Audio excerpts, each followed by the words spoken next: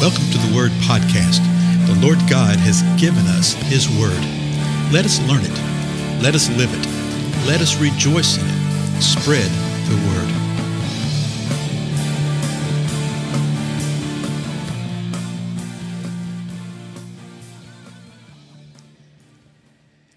Blessings, everybody. This is Dale. Thank you so much for joining with me today on the Word Podcast.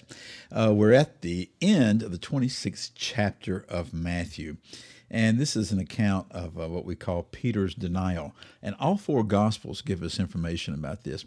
And so initially, I was just going to read the Matthew account and throw in where the points were different or additional points you give from other Gospels. But I'll tell you what, it's worth the time just simply to read it and to reflect upon it.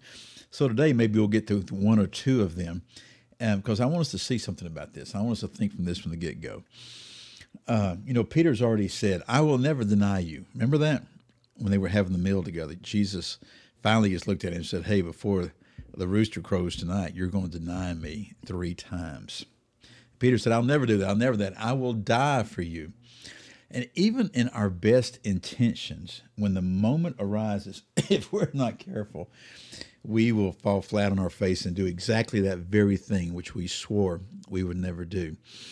Still, we do well to prepare, and I really think that the body of Christ is going through a season right now where the Lord is preparing us for the days that are yet to come. Okay, days of being challenged, just like Peter was being challenged. He's basically being challenged with, hey, aren't you one of those believers of Jesus? And what does he do? Well, I dare say that most of us are familiar with the account, but let's read it and see what's going on here. So this is Matthew 26, verse 58. I'm going to back up a little bit. It says this, but Peter was following him, that's Jesus, at a distance, as far as the courtyard of the high priest, and he entered in and sat down with the officers to see the outcome of what was going on with Jesus. Now, one of the other Gospels that we will read tells us how he got in there, because this just isn't some place that you just go, walking in anytime you want to. Let's jump down to verse 69 now. Now, Peter was sitting outside in the courtyard, and a servant girl came to him and said, you too were with Jesus the Galilean. But he denied it before them all, saying, I do not know what you're talking about. When he'd gone out to the gateway, another servant girl saw him and said to those who were there, this man was with Jesus of Nazareth. So watch what happens. He comes in and he sits down with the officers. He's sitting down with the folks that are watching over this. And he's just just hanging out there. Somebody notices him, one of the servant girls. And she confronts him with it, and he denies it. He denies it, denies it for all of them. Then he moves to another location. So he moves away from them and he goes out to the gateway. And another servant girl said, this man was with Jesus of Nazareth. Verse 72. Again, Peter denied it with an oath. I do not know the man. With an oath? Yeah, basically he starts cursing. And one of the other Gospels, maybe Matthew here in just a moment, actually describes it that way. He gets violent, he gets vehement in his language. And apparently all the while he doesn't remember the word of the Lord and what the Lord had said. And let me tell you what, folks, it is so easy to do this. It is so easy when confronted with something, particularly when we're in a fear-filled situation. Everybody understands that. When things are fearful, it is so easy to default to the lie, okay? To default to obfuscating, to default to the old patterns and practices of behavior or whatever it may be, okay? It is so easy to do that. I hear people doing it all the time. And a lot of times it's not intended, but it is the functioning of the old man that really hasn't been sanctified yet. Now let's continue verse 73. A little later, so some time passes here. A little later, the bystanders came up and said to Peter, surely you too are one of them, for even the way you talk gives you away. Well, how do they know how he was talking? Was he sitting there running his mouth? Well, perhaps he was that kind of guy. But no, he'd already answered 2 questions. When the servant girls asked him, stated some things to him, he had responded to him. So they heard him talking. And so they're over there talking about it, the bystanders. I think, man, this guy was with him. And even his accent reveals that he ain't from around here.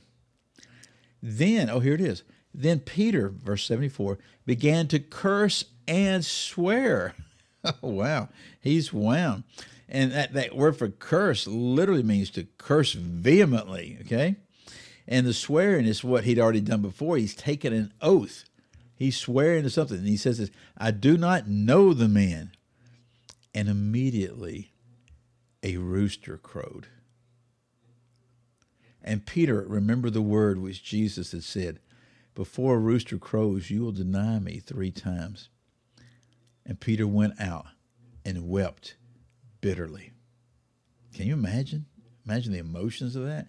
Let's go to Mark 14 and read through this real quick. We got time for it, I think. It says this in the 54th verse.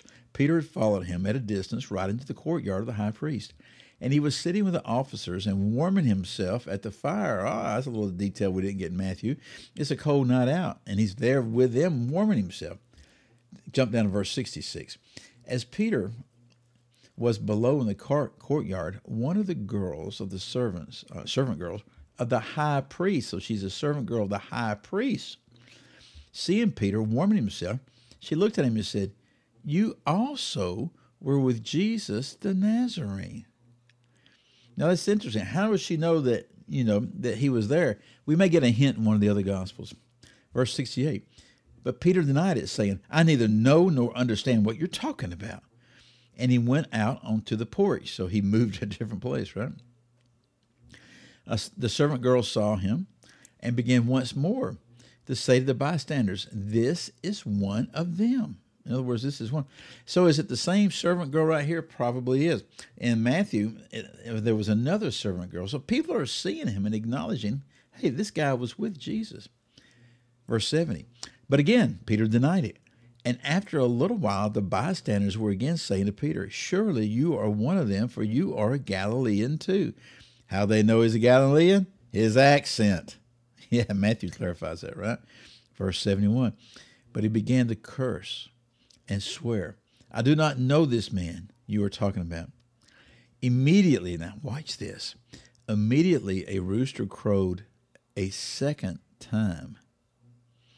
And Peter remembered how Jesus had made the remark, before the rooster crows twice, you will deny me 3 times.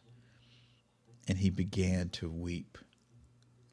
That is a really interesting little fact right there. Because I'm wondering if this is not the reason Jesus said that. Before a rooster crows twice. Now, why twice? See, Peter likely would have heard it the first time. If he heard it the first time, would that not have been a warning that you're about to deny me the 3rd time? Are you about to deny me the 2nd or the 3rd time? See what I'm saying? Was this a little word of warning for the Most High God? I don't know. But it sounds like it might have been. Well, in any case, immediately when the rooster crowed a 2nd time, Peter remembered. Why did he not remember before? Because he's walking in fear rather than faith. It's an intense moment. We all understand that. Yeah, he didn't know whether he's going to live or die. He didn't know what's happened to Jesus. He's just sort of hanging around trying to find out.